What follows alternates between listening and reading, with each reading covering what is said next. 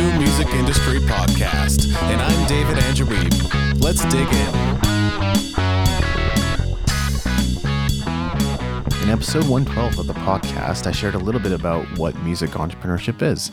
If you're fed up with no one listening to your music, not getting the results you want, having to pay your dues, being turned down by industry influencers, then it's probably for you. To me, music entrepreneurship is about hacking your way to new horizons not previously available to you. But why take a different approach? Why think of yourself as a business person when you're clearly a musician? Or why engage in what you're already doing in a different way? There are a couple of things I want you to think about. Now, what I'm about to share with you isn't undisputed truth. I'm constantly sharing new ideas with you on the podcast to help you grow and become everything you want to become. But that doesn't mean it's all truth. It's just a way of thinking about and approaching your career. So what we're talking about is a way of thinking, a mindset. What I want you to do instead is try this on. Try it on like you would try on a pair of shoes. If it fits, wear it. If not, discard what doesn't make sense and hold on to what does make sense. First, I want you to consider that doing the same things, expecting different results, is insanity. Look, I understand this sounds like a platitude, but I want you to empty your mind for a second and take a moment to see how this applies to your life. Are you trying it on? What are you beginning to discover? Are you seeing areas in your life where you're doing the same things time and again only to achieve the same results? Have you been playing to the same audience, the same venues for years on end? Have you been publishing album after album that no one buys or listens to? Are you trying to drum up affiliate sales only to be met with the same results month after month?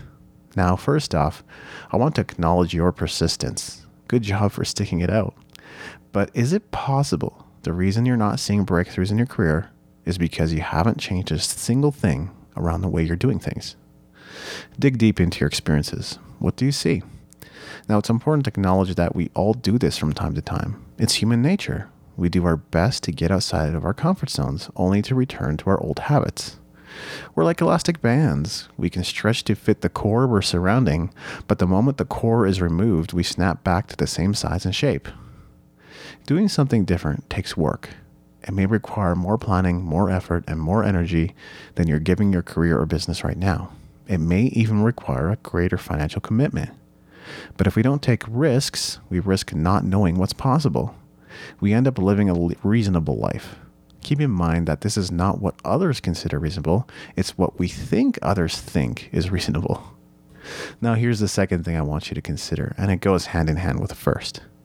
Consider that you are the culmination of the 5 people you spend the most time with and the books you read. Again, this may sound like a platitude, but I want you to dig deep. Try those shoes on. How does it feel? Are you doing exactly what those 5 people are doing, expecting different results? Do you take advice from those around you? Do you generally have the same attitudes they have? Does your financial outlook look about the same as theirs does? Of course it does. It's not hard to see into your future, I guarantee it. I don't have a crystal ball, and rest assured I don't have a time machine either. But if I just looked at somebody who is 5 to 10 years down the track from where you are, I would know exactly where you're going to end up. If you follow their formula for success, you will end up exactly where they've ended up. Depending on who you're hanging around, that's an encouraging thought. But it can also be a terrifying thought if you know you don't want to end up like them. So what discoveries have you made about yourself by going through these exercises? If you haven't learned anything, that's okay. Just stay with it and see what you come up with. Now, there's one more thing you should be aware of. Before we can do anything about our insanity, first we must acknowledge and recognize it. It's impossible to create new possibilities for yourself if you can't see how you've been handling your career to this point.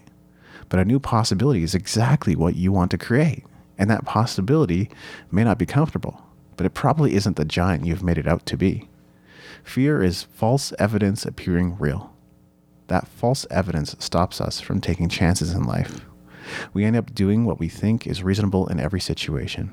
But that's not taking anyone or anything else into account. We end up being reasonable on our own behalf. You could be making bigger asks.